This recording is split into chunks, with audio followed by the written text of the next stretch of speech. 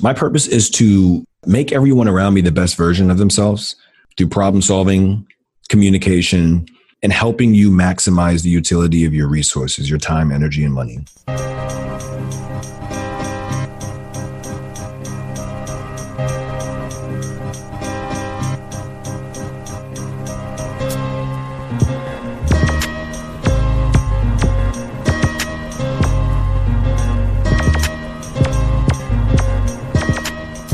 Welcome to the Purposeful Story Podcast, where we interview entrepreneurs, drivers, and social impactors who use purpose as the driver to achieve greatness.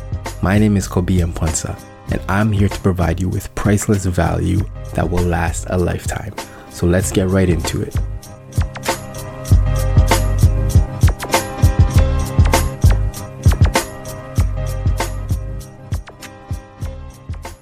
All right, so today we have Tony Awujadu, also known as Doc Tone. He is a high-performance coach who helps motivated impactors, reach their full potential to make a shift in the world. And in turn, he also helps people build generational wealth and live their best lives. He's worked with hundreds of professionals, and he's just a wealth of knowledge.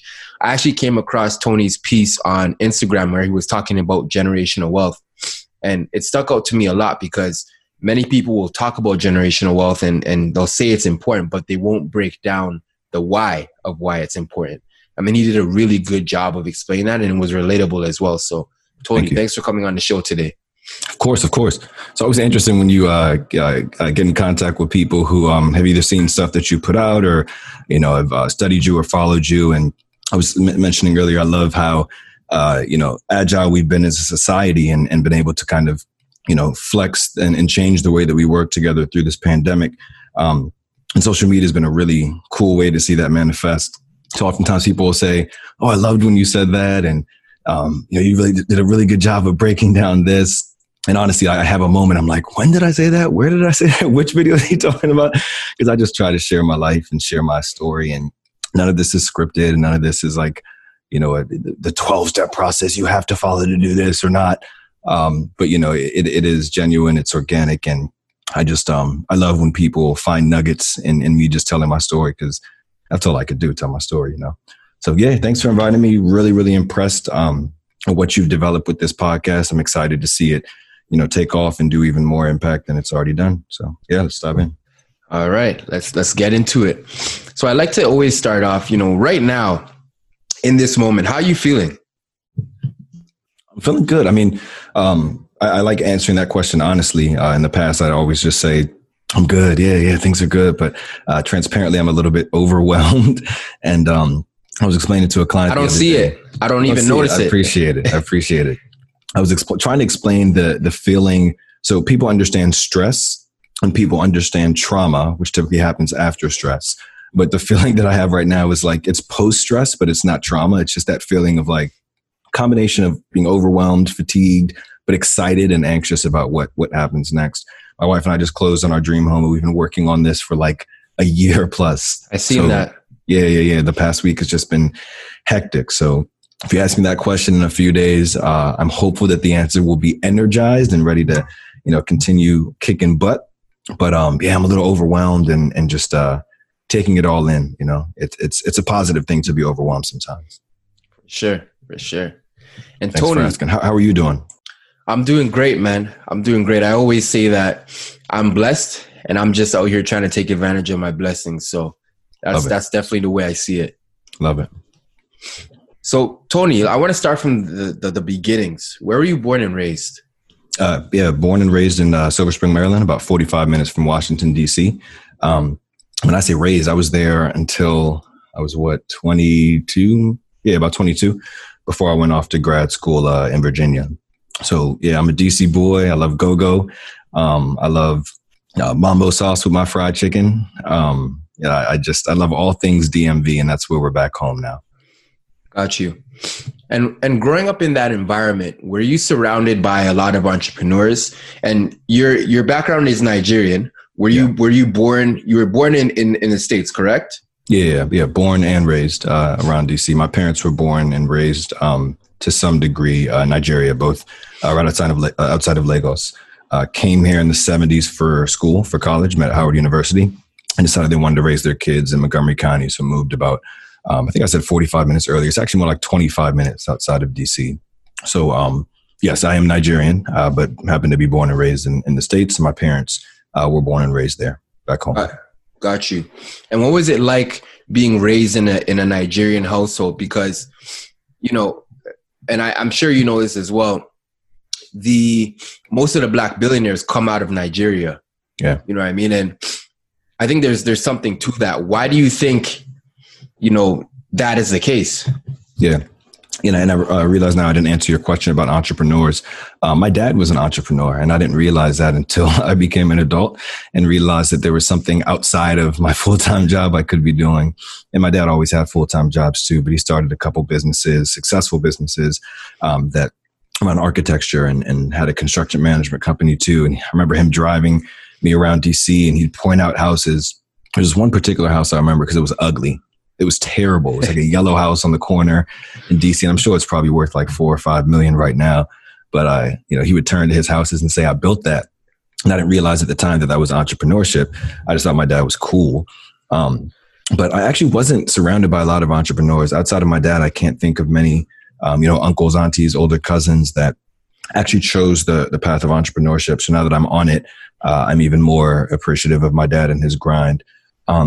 To answer your question directly about success and what you might attribute to the Nigerian culture, Ghanaians are in many ways similar to Nigerians in terms of, the respect we have for elders, for older people in our family, the importance of family, the importance of our, religion and spirituality, regardless of which one you choose to follow. The idea that excellence is required, right? You can't allow your children to be worse off than you were. So this notion of always being better, because my children represent the future. Tomorrow is the future. So why on earth would I be worse off tomorrow than I was today or yesterday? So, I think a lot of those attributes or principles are true in both of our cultures. There might just happen to be more Nigerians in America or in the world than Ghanaians. So I don't think there's anything uniquely distinctive about Nigerians, but I will say that corner of the world, and transparently, I have a lot of friends who are Indian and Pakistani and Iranian, and their parents also came over to the States, and they have very similar principles and very similar success profiles. So I think there's something about an immigrant struggle that creates the drive in the next generation to be great and not accept any less. And when you think about, who we all are, people, Black and brown people in the United States of America, marginalized, underrepresented, devalued, criminalized, murdered, we are people who have gone through stress and trauma, and we all are, in many ways, the children of immigrants, right? Because regardless of when our parents came over or which generation of parents, most of us were taken from, our land or had to flee our land, right? Because, something wasn't, good or conducive to success about that environment. So, long-winded way of saying, I think the answer and the commonality is, a drive to do better. And we all have that drive. And I think the question that I just posed to you and all of your followers is, it's in you, right? So what are you going to do to bring it out? And I think the difference between me, I'm not going to speak for all Nigerians, but me, and a lot of people I happen to surround myself with, is that I am consistently trying to find ways to add value to the people, processes, things around me. I have this, contagious desire to make things better. And those things could be people, they could be projects, they could be organizations, they could be the world. And, part of that is connected to, I'd say most of that's connected to the drive to make tomorrow better for my children and my children's children. So hope I answered your question. That was a really good one. No, definitely. You definitely answered it, man. I know when I went to Ghana for the first time, and I always bring this up on the podcast, entrepreneurship is part of life. It's just something that they have to do almost to make a living. You know what I mean? You go on the street, everybody is entrepreneurial, right? Everywhere you go, everyone's hustling. So that mentality, I think, sticks with them. You know what I mean? So I definitely agree with everything you said. Yeah, it's very true. Now, I want to ask, you're a coach yourself, but before you got into coaching, did you have a coach or mentor? Yeah, I have a lot of coaches. I have a lot of mentors. I keep them around. I told a group of people the other day that the most important investment one can make is one in themselves, which I do consistently. The second most important investment one can make is one in their community. Now, your community could be your family, your team, your employer, your physical neighborhood. But I think part of coaching and part of mentorship is ensuring that you are investing in yourself, both monetarily and time and energy, by surrounding yourself with people who could take you to the next level or help you get there. And then, part of our responsibility to go back to my earlier point about the trauma around immigrants and the sons of and daughters of immigrants and the drive they have. Part of that responsibility is to give it back to your community. And that's a phenomenally good investment because your community's likelihood of investing in you is greater than other communities, right? So, that's how I look at it. Well said. Well said. Now, and I like that too, because it's kind of a testament to the fact that what you're telling people to do is what you're already doing yourself, right? Yeah. Just because you're a coach, it doesn't take away from the fact that you shouldn't be getting a mentor yourself, right? So you're preaching, but you're also practicing what you're preaching. So I respect that a lot. Yeah, and I mean, be wary of people who don't, right? It's easy to go out there and say, I can teach you something, or I can do something, or I could help you do something. But if you look at that person and they're not actually doing it, just be wary about any guidance or support they would offer you. And I've never thought about, the marketing aspect of what I do. When you're running a business, you've got to market. But I don't really draw a distinction between marketing and coaching, because whether or not you decide to pay for it, my goal is to increase value in your life, right? I might do that by putting content out there that you can get and access and share and learn from and literally transform your life around. I don't need to pay you for it, but the difference between marketing and coaching to me is nominal. There really isn't one. And I think the reason is because I'm me. I'm going to show up the way that you see me, in the way that, I'm naturally positioned to add value. In all spheres. And part of that is, saying that when I encourage you to do something, one of those things might be formalize a coach and enroll in one of my programs. I'm saying it because I know that is what you need to get to the next level, because I've done it. Right. And, investing in coaches and having mentors is just incredibly valuable. And I never plan on not doing that. Yeah, that makes a ton of sense, for sure. For sure. And even you touched on an individual being themselves. One of the past guests that I've had on my podcast, I always bring this up because it's a major gem.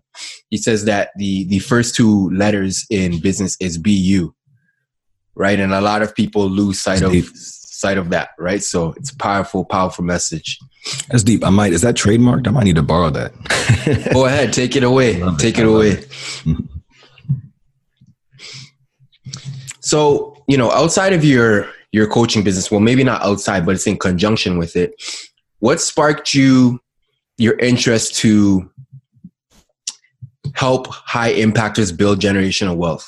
And then on top of that, why was your target high impactors? Like, those are the people that you specifically target, correct?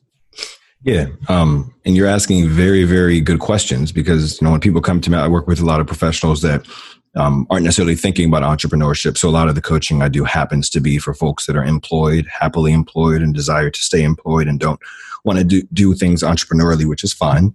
But a lot of entrepreneurs that do come to me, the question is, how do I accomplish some goal, or how do I take what I'm doing to the next level?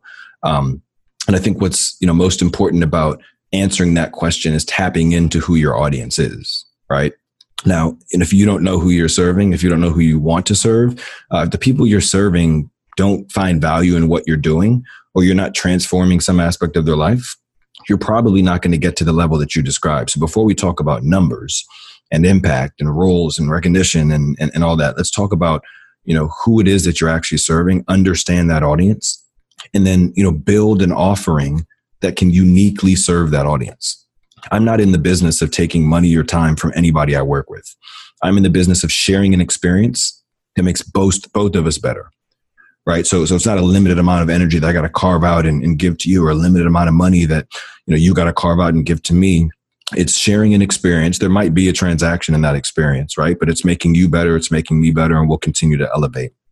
So for me, the intentionality around high performers was because I need to surround myself with people who desire to get to the next level, right? If you're an average performer or a poor performer, absolutely I can help you, right? But if you don't want to be helped at the level that I know I can support people on,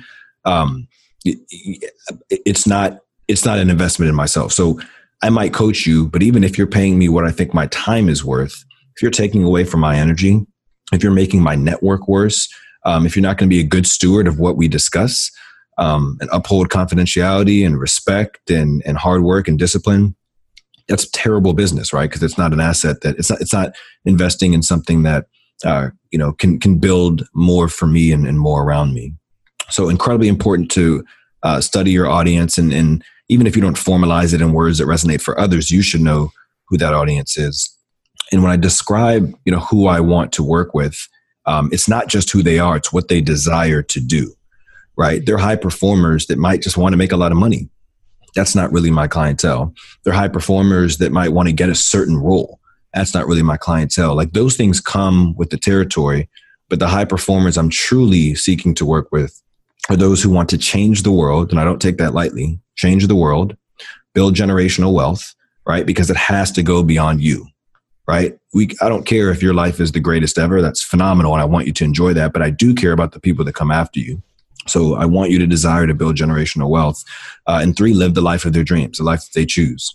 Right? So if there's a role out there that hasn't been crafted for you, then you've got to be okay moving away from that, even if there's a bunch of money or a bunch of impact, right? Because you've got to choose your own life and you've got to be in the driver's seat. And those are the types of high performers that I'd exclusively like to work with. Excellent. And I want to touch on one of your first points is when you touched on understanding your audience, right? The famous quote that goes, if you're serving everybody, you're serving nobody. But what are some of the strategies that you work with your clients in helping them understand their audience? Yeah, so we're talking about business clients or kind of professionals, because I can answer the question for both, but they'd probably be different answers. Let's go both. We got time today. Okay. All right, cool. So I'd say and the question is, how do we help? What are some exercises that some of my clients can or do to identify, what or who their audience actually is, right? Correct. Yeah. Cool. So I'll start by talking about the businesses. This one's a little bit more straightforward. A business has to be, the foundation of a business is a product or a service, right? There needs to be something that you are exchanging, right? And if it's not a physical product or a service, probably isn't a business, right? There can't be a business around, 2 people, living or existing on 2 different sides of the world with no interaction, no value created, no physical tangible good, and no information transferred, right? You've got to build something that's either a product or a service. Now, that product or service exists in markets, right? Now, it doesn't have to be one market, right? The market for an iPhone has many, many, many different components geographically, scale, corporate, private, individuals. So you just got to find at least one market that product or service can exist in. Now, what's a market? There has to be supply and there has to be demand. You have the supply of that product or service. Now, the demand is where your customer segment is where your targeted audience should be. Now, not everyone has a demand for my content, for my coaching, for my experiences, for my expertise, because not everyone wants to be the type of person I described earlier. But the way that you find that target audience is you study your audience, right? You spend a lot of time talking to people. When I was a consultant, I spent most of my time talking to the executives I was working with, more time on that than actually technically solving the problem, right? I can build an Excel model overnight. I can, crunch numbers really, really easily. I can put together a fancy framework with nicely formatted words that tell a compelling story.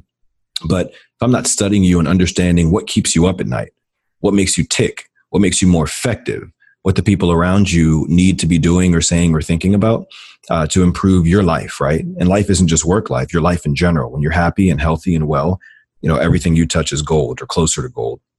So you've really got to study your audience and then put feelers out there, right? You might put together a framework that just doesn't work. You might throw out a product and trial it and it just flops.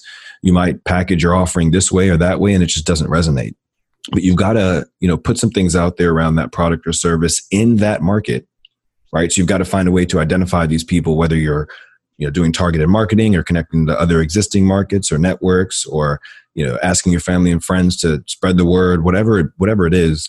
You got to trial run some things, iterate, and always improve. Now, your audience from a professional standpoint, I think it should manifest in two different ways. One is people that can create opportunities for you. Two is people who you rely on for work, right? Or vice versa, where there's like some codependence. You rely on them or they rely on you. Now, the opportunity makers are important because you've got to find ways to convey your value and your desire to stay and grow, if that is your desire, to people who can actually open doors for you, right? Like walking through the door has got to be on your own merit, but sometimes there's some locked doors that need to be opened, and they can only be opened by people who have the keys. And sometimes in large, bureaucratic, highly competitive organizations, those with the keys are the ones that are respected and have power and have influence, and they're not all people in organizations. So study your organization and try to figure out who those sponsors might be. And that's what you need to create a product or service around, right? Now, people don't think about, work as business, but the principles are the same. You are in a market. It's a talent marketplace. Your product or your service is your work product or your work, right? So, target that to your audience and make sure they know that if they open doors for you, you will thrive. You will kill it because you're creating distinctive products or services that make them better. And then the other cohort of people are people that you're mutually dependent on. And then same principle applies, right? You've got to have personal conversations early and often, right?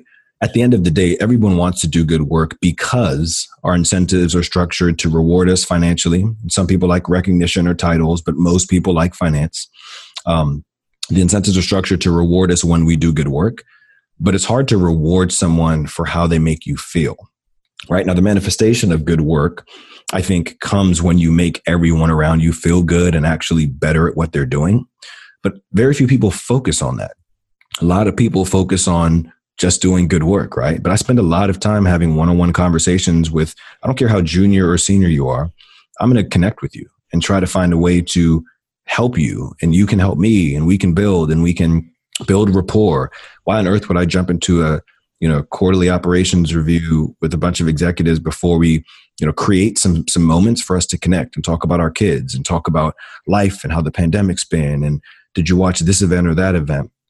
So studying your audience and like actually caring about their success, their happiness, their effectiveness is the way that you do good business, either professionally or entrepreneurially. So again, you said we had time, so I'm giving you long-winded answers, but I hope you appreciated that.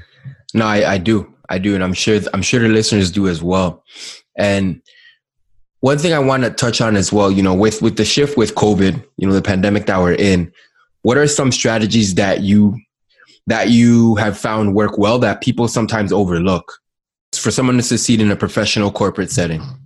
Yeah, that's an interesting question. I spent a lot of time thinking about it. I had this revelation during a meeting this week, actually. And, there were a group of directors, mostly my peers, that were on the phone talking about, pretty priority topic for the entire organization. We call our company The Village. So it was a topic that is really going to change the way that The Village does work. And, two people out of maybe 10 of us were on video camera, and I wasn't. And I think I still had my gym shirt on, and it was just like one of those days where I woke up at like 6 a.m. and I was sprinting to get everything done. I just was not in the mood to, video chat, right? I hadn't curled my hair. I, didn't really want to, put a smile on. I just wanted to take it in, do good work, and be on video chat for tomorrow's call. But one of the people outside of my team actually made a comment. He was like, I appreciate your leadership to my colleague by presenting yourself on camera. And it just like, so first I was like, hold up, man, there's more than one leader on this call. I'm a leader. Call me a leader too. It was that, primal instinct to seek affirmation, to seek recognition, right? And I acknowledge that in the moment. And then I said, you know what? He has a point, right? In previous days, we'd be together, building rapport in person. I'd be able to feel out your body language, your energy. I'd be able to share that with you. Now, we by nature of the world that we're in, we've got to find different ways to establish meaningful relationships with people so that we can effectively work. And it takes a leader to be present and engaged on video, even when you don't have to. Right. So it was just a big takeaway for me. And that's one tactical example of something that you can do when you have the opportunity. If there's a leader on a call, put your smile on, do your hair if you need to, make sure the lighting looks good, and be present and engaged on video. So at least they know who you are. And when we're talking about doors opening, right? I've seen the direct product of, or the direct consequence of that when, there's a lot of work I'm doing now that started after the pandemic started, right? A lot of work around diversity, equity, and inclusion. A lot of work around managing our infected cohorts in safe but productive way. And I've only gotten a chance to interact both one-on-one in group settings and in group settings with our senior executive team since the pandemic started, right? So the way that I'm engaging online and digitally around very, very, top priority issues is getting me the attention and the doors open of very, very attention of and doors open by, very, influential and just significant people in our village. And it's not about status or recognition. It's about what I can do with my energy, right? And if I'm working hard for any organization, I want to make sure that the output of my work is aligned to the causes that are important to me. So, that's one tactical example. There's a lot that you got to think about, but I don't know what your listeners' environments look like. Maybe video chat just isn't a thing, but I want you thinking about how you can demonstrate leadership in every single thing that you do, despite the new normal that we're under right now. Fair enough. So the concept of building wealth, what are some common misconceptions that you hear people saying about around building generational wealth that you hear a lot? Yeah. So, let's first talk about what generational wealth is, right? Because it's kind of catchphrasy. And again, as I mentioned earlier, I'm a stickler for communication, because if we don't know what we're talking about, then why are we talking? Let's do it. Yeah. So just so we're aligned on a common definition, generational wealth is wealth that transcends one generation. Now, ideally, because the way money grows, because of the rule of compounded interest, which I can explain, ideally your money grows exponentially and, it never pivots back down. But definitionally, we'll say it transcends at least one generation. So you're building wealth that ensures that you and the generation of people living after you can tap into that wealth. They can spend it if they want. Hopefully they don't. They can save it if they want. Hopefully they don't. They can invest that in more generational wealth for subsequent generations, which hopefully they do. So with that definition, I'll talk about a few, misconceptions that I hear, and there are, you can and frankly should be on both sides of these spectrums, right? And you asked about misconceptions. I think about them as mindsets, right? Because there's always truth to any preconceived notion, right? It's your experience. I can't tell you that you don't believe that you shouldn't believe that. And I also can't tell you that every single time you do this input, you're going to get that output, right? There's always some, personal nuance to it. So we'll call them mindsets, right? And it's okay to be on either side of this mindset, but I'd like to, explain what some of the common ones are and how I help people, why it's important for me to shift people's mindset to the other side of the spectrum. One is that I have to pay down my debt first, right? Debt can be a good thing. Not all debt is a good thing. So you've got to be strategic about how you pay down your debt. But a lot of us, especially those in our community, especially those of us whose parents came from abroad, and I'm assuming yours did the same, and kind of stressed or emphasized the importance of saving, right? Which is important because stability and structure were and are required for our communities because we are so stressed and stretched and not supported by our social nets. So, a lot of people have that mindset naturally, right? I need to save all my money, then I got to pay down my debt. So I'm free. I'm financially free, right? That's a phrase that a lot of people love saying. Warren Buffett, one of the richest men on earth, he has debt, right? He's not financially free. And the organizations that he invests in also have significant amounts of debt. So debt should be a tool that we use to create generational wealth, not baggage that we have to free ourselves of in order to create generational wealth. That's one. Two is that you have to luck into it, right? Yes, chance is involved with this, right? Like you can win the lottery and create generational wealth that way. You can strategically invest and find a unicorn and create generational wealth that way. But not all generational wealth has to be luck, right? You can control it. You can study it. There's an academic, scientific way to invest that definitionally builds generational wealth, right? So when I work with people on investing and I get the sense that they're looking for that one stock or they're looking for the way to multiply their investment by X-fold, right? Like that's not what I'm doing. That suggests that there's a mindset that you want to strike gold and get lucky. No, let's spend the time building a sophisticated strategy that balances risk and reward and diversifies. And that is the academic way that you will build generational wealth. And then the third thing that I'd say is a mindset shift that I really, really push my clients to do. And I just had a great working session around this mindset just last week, is that investing should be solely financial. Right, I have a framework called my PP3 framework, Peak Performance 3, and there are 3 ingredients that are part of the recipe for peak performance. Core, that's your purpose. Strength, those are your experience, your expertise, your skills, your attributes, and then endurance. Those are maximizing your time, energy, and money, the resources that you need to maintain peak performance for an extended period of time.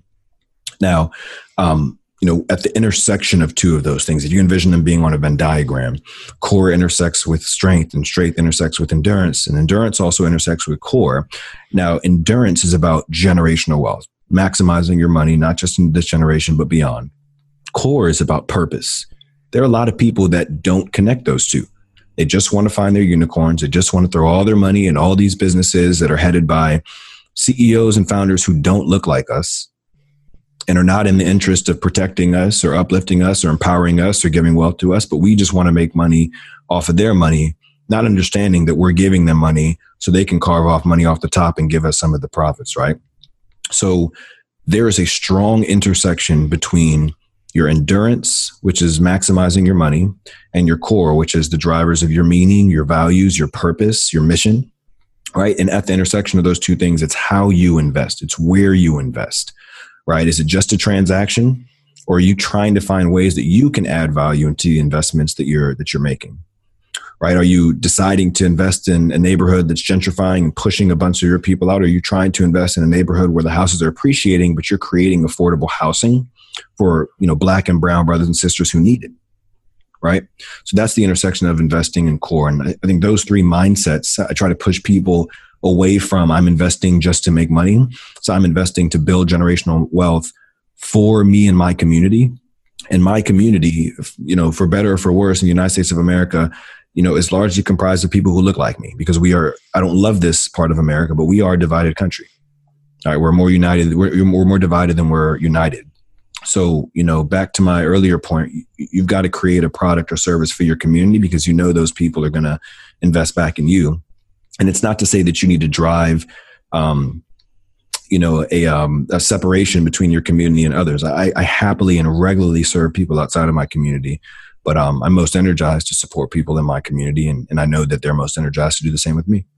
So, just sync up your investments with your core and know that you can get filthy rich and pass that on to your community at the same time. They're not mutually exclusive. Powerful stuff. And one thing I want to touch on too, your strategy is solid. But, let's say not even young, but just you're living in a world, but this world that we live in, there's information everywhere, right? You got Grant Cardone telling you this. You got Gary Vee telling you this. You got Tony telling you this. You know what I mean? You got Warren Buffett saying this. With all this information out there, how do you keep your head straight and focus on, okay, this is the best strategy for me to build generational wealth? From a financial standpoint? Yeah, it's a good question. I'm hoping that this answer is satisfying to you, but I have a sneaky suspicion that it won't be, because it isn't satisfying to a lot of people. I'm minimalistic and I'm simplistic when it comes to investing, right? And I firmly believe, let's forget about dollars right now, right? Let's forget about money. Let's just assume investing was an exercise that you did to make things better, right? Now, the outcome of investing is money, and that's what people fixate on. But what you're actually doing when you think about it is you're putting money into something to make it better, whether it be real estate. You buy a house, you rehab it, you're making it better, you've invested, and you can transact on that and take money. There has to be a transaction, right, for you to get money, and people focus on that. But they forget about the fact that you're making it better. If you're investing in the stock market, you're giving these companies money. If you're investing in the bond market, you're giving these companies money so they can do things better, right? So the first step of investing is acknowledging that you are giving a resource to something so it can improve, with the hope that you can return value on that investment, right? So for me, I'm not, it's if I'm putting money somewhere, right, one of three things has to be true, right?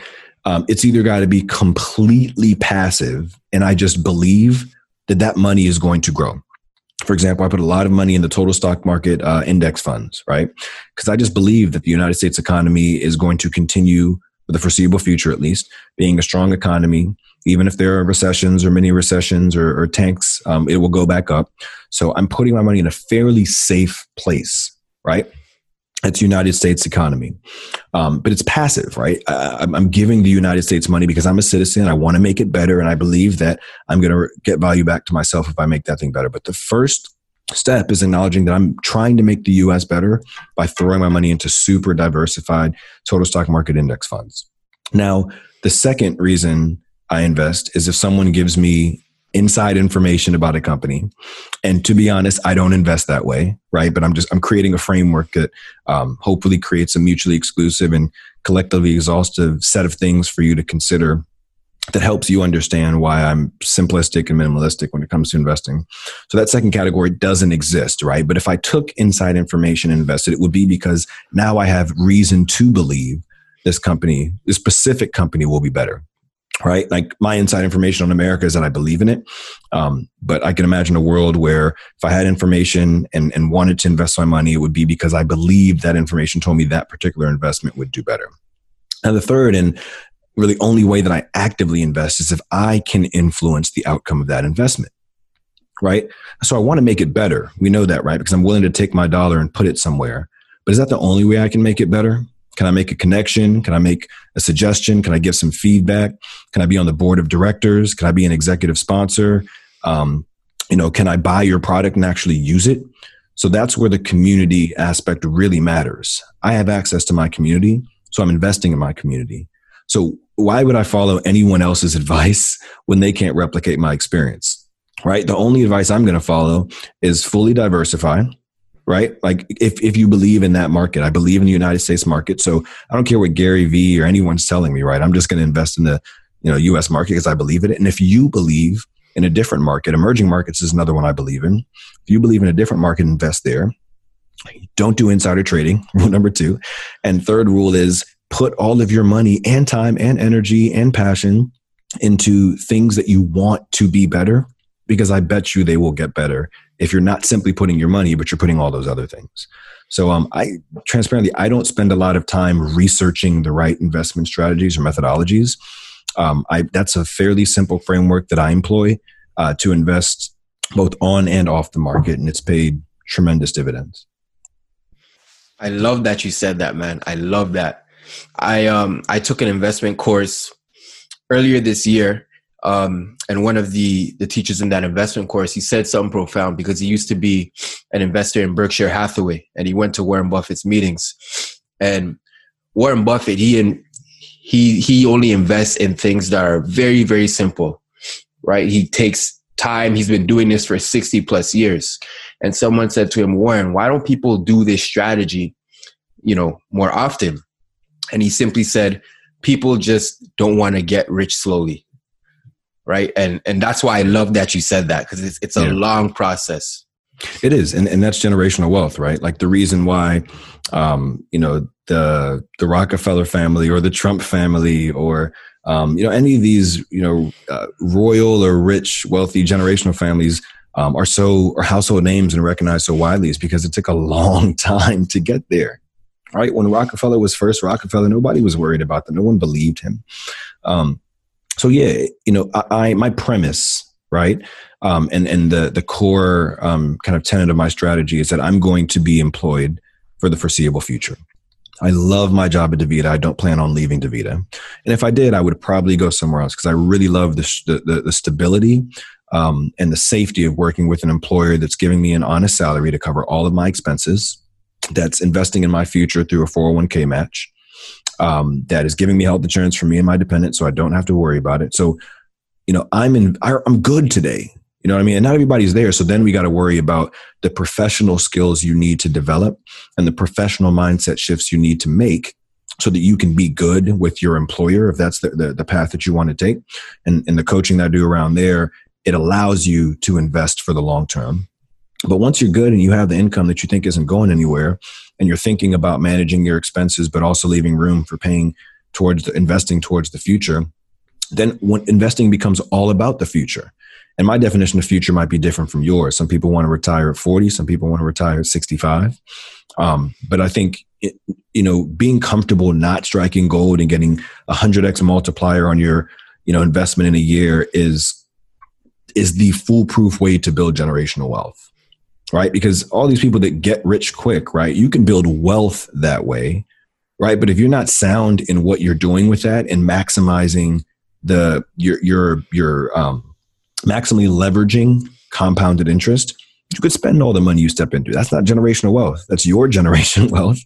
So it's not just about getting rich. It's about the mindset that says I'm playing the long game and I'm always going to invest in assets and only pay liabilities with my surplus. All right. And that is the long game. Powerful stuff.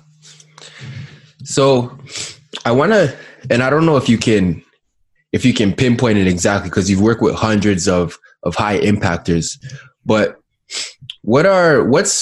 can you think of one student or one client who blew you away where it was like, wow, this dude is crazy. I'm learning so much from him or her. Yeah. Yeah, that's a really good question. I mean, all of my clients are awesome. So it's quite hard to answer.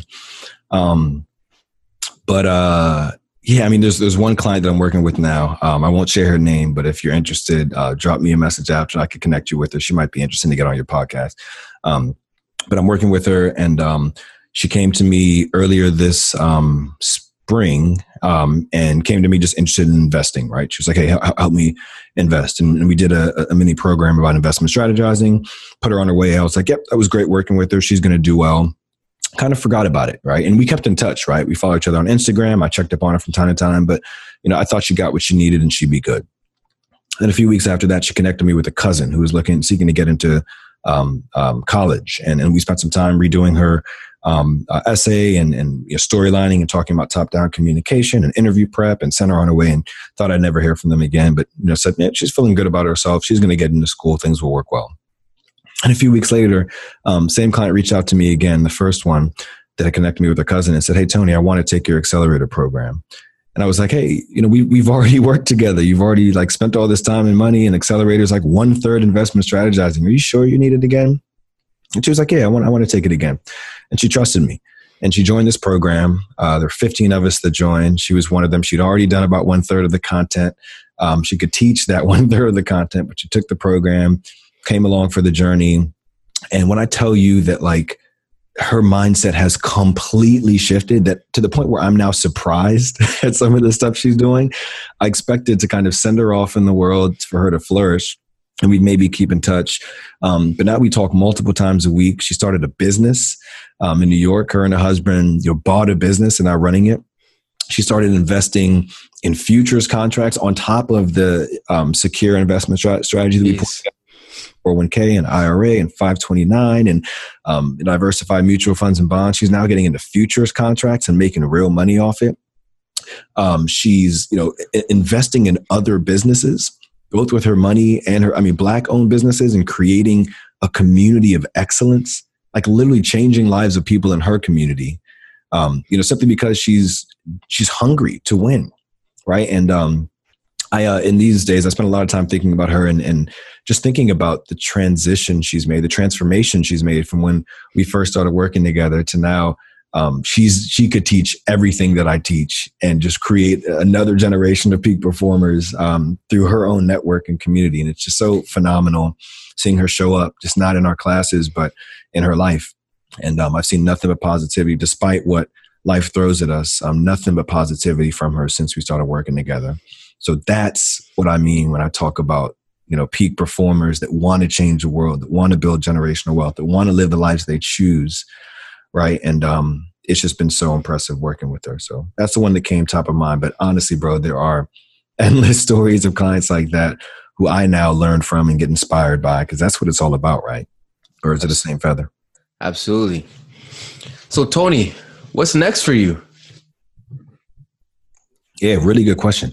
I don't know, man. I'm loving life. My wife and I have worked hard for years, and we're now at the point where we can not sit back and relax. We're still very hungry and working quite hard on all of our endeavors, but we can enjoy the fruits of our labor.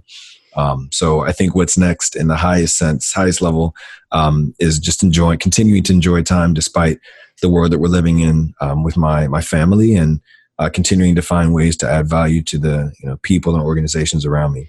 So ask me in 6 months what I'm doing, but I can't tell you exactly what that's going to look like. But you guys can find me on Instagram, Dr._TONE, on LinkedIn, Tony Awojadu, AWOJOODU. My email address is info@tonespass.com, TONESPASS.com. And my website is www.tonespass.com. So keep up. If you feel like I could bless you in any way, or vice versa, reach out. And yeah, that's probably the best way to answer your question, Kobe. I don't know exactly what's next, but it will involve enjoying time with my family and continuing to sow into others. Absolutely. And we're gonna drop those in the show notes as well. So no need to we're gonna drop in all your information. Well, don't worry, I was gonna say it like 3 more times so everybody caught it. Appreciate that. I love it. Guerrilla marketing. Let's do it. There you go. All right. Excellent stuff.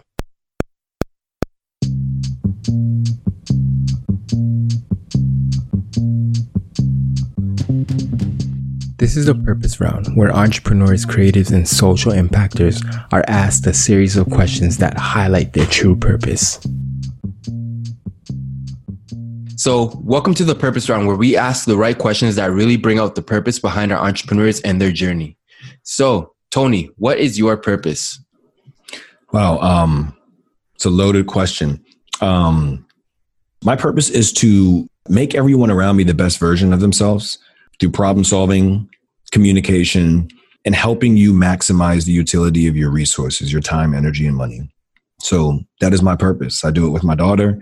I do it with my wife. I do it with my boys. I do it with my clients. I do it with my coworkers. Even my dog. She's going to learn how to unlock her full potential in her pooping and walking that we do.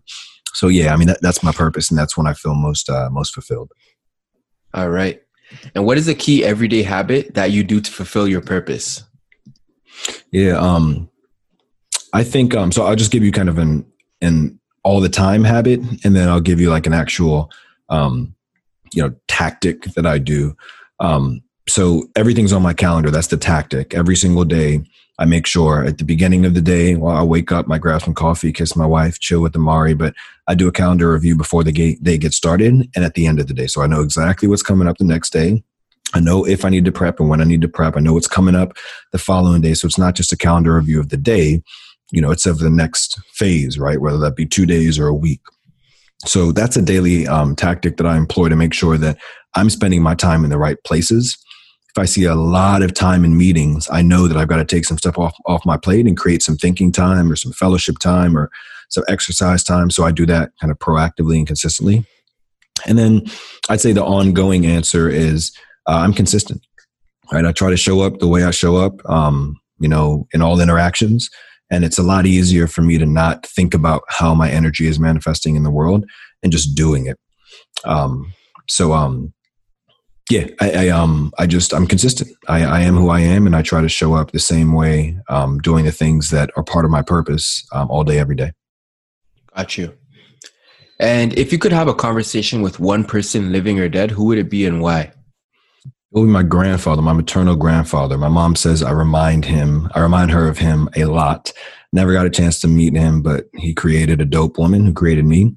I just love to, pinpoint the commonalities that we share, to understand a little bit more of my lineage. I think I'd love to do that with many other grandparents, but that's one in particular, given how much my mom says I remind her of him and the fact that I never got to meet him, that I would love to, take out coffee or maybe hookah in this day and age. Right. And if you only had $100 right now to build your own business from the ground up, how would you leverage that? I'd invested in Tones Pass. It is the most impact-oriented, fast-growing, transformative business, and people don't know that yet. But I believe in myself, and that money is going to flow to impact in my community, and my community is going to continue to prosper, and we're going to take the world by storm. So that 100 is going back in my business and finding ways to impact the lives of the people I want to serve. Absolutely. What would you say is the best advice you've ever received? Best advice I've ever received. Recently. So I oftentimes can come across as hyperbolic because I use words like that's the best or this is the greatest a lot. So I'll just caveat this by saying I haven't really thought about this question. This might not actually be the best advice I've ever received, but some really, really, really good advice that I received recently and now is on my mind is from a mentor of mine who's the chief human resources officer of a large international company. And we work together in a few professional settings. And he's since then become a mentor and even sponsor of mine. And we connect from time to time. And we were talking about a work opportunity that had come up and just wanted to get his perspective on it. And his simple advice, which I took, and I'm really, really appreciative that I took, was to go where the impact is. And to make that a little bit more real, I had a decision to make, and I wasn't sure how to make that decision. And it seemed like, the outcome of both decisions would be quite good, and I couldn't fail on either. But I still, something was making me uneasy about making a decision that seemed like the right one on paper. And his advice was to go where I have the ability to make the most impact. And when I thought about where that was, the answer wasn't as obvious as I thought it would be. So, in all I do, I'm going to take that advice with me, because if I have the opportunity to impact two people in an incredible way, I'm absolutely going to do that over an opportunity to impact one. Right now, unless maybe that one person is like my daughter or my wife, you gotta take care of home. But I think it's just profound advice, and I'm going to continue doing that and continue thriving. That's a great message. I wrote that one down myself.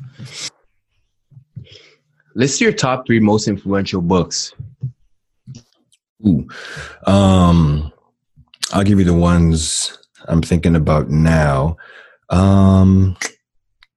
So Rich Dad, Poor Dad, unfortunately, I don't necessarily see eye to eye, or I don't subscribe to all the beliefs of the author, but I won't color his great work too much based on my personal perspective on him now. But Rich Dad, Poor Dad by Robert Kiyosaki, of course. I talk about that book a lot.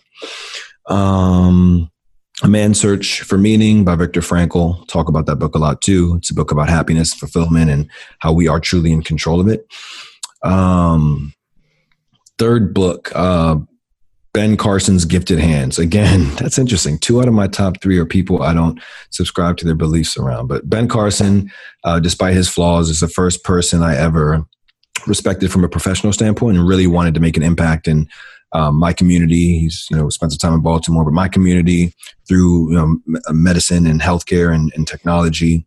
And just seeing his journey becoming a neurosurgeon was just such an incredible thing for me to grow up with, seeing that that there were Black men out there doing things that I could one day be doing.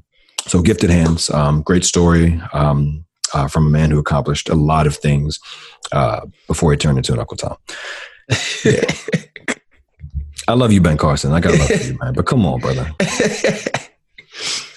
Tony, I love that you mentioned that too, because one of my older cousins, who I consider a mentor as well, he told me that the most curious people are always the most knowledgeable people. And you can learn something from anyone, whether you think they are bad or good. You can learn something from anybody. Oh, yeah. So, you should never cut someone off just because, you think what they're doing is morally wrong. Oh, yeah. Because you can learn from them 100. Fully agree. So tell us something that you think is true about business that most people don't agree with you on. True about business, you said? Yeah, true about business that most people don't agree with you on. True about business that most people don't agree with me on. I think there should be more collaboration across competitors. I think all industries spend a lot of time doing phenomenal work in silos, and that work might translate to short-term, profit spikes because you're beating your competitors, but we don't spend enough time coming together talking about how we can make our workforces collectively better, how we can leverage synergies across our P&Ls, how we could collectively enter a market in a way that's safe and respectful and distributes power but maximizes impact. So, I'm all for healthy competition, but I don't think a lot of people that actually think business a lot realize the value that could come if competitors collaborated. That's an interesting perspective. I never heard that one before, but it makes too much sense. So is there any last piece of value you can leave with our listeners? I like the one that you just teed up. Be curious, be curious about the world around you, why things are the way they are, the people around you, how you can make them better. And just the universe in general. You don't have to pray to my God or subscribe to my principles, but you are here for some reason that is outside of you, and be curious about why that is, even if you never come to the ultimate answer. So yeah, be curious. All right. And how can the Purposeful Story family stay connected with you? Best way is probably on Instagram, Dr. Tone, Dr_TONE. And I won't repeat all my other social pages, but you can find me on LinkedIn, on YouTube, on Facebook, on Twitter, on I got an email list, and I talk to my community a couple times a week. So if you click the link in my Instagram bio, you'll be able to really tap into my wealth of knowledge, but also a relationship with me. I'm responsive to any and everyone and just love learning about people and supporting them. So yeah, reach out. All right. Tony, thanks for coming on the show today. Appreciate you. Of course, man. Best of luck with this endeavor. Thanks for having me. All right. And thank you, Purposeful Story family, for listening to the Purposeful Story podcast. And remember, live every day with purpose so all your actions are clear. Talk soon.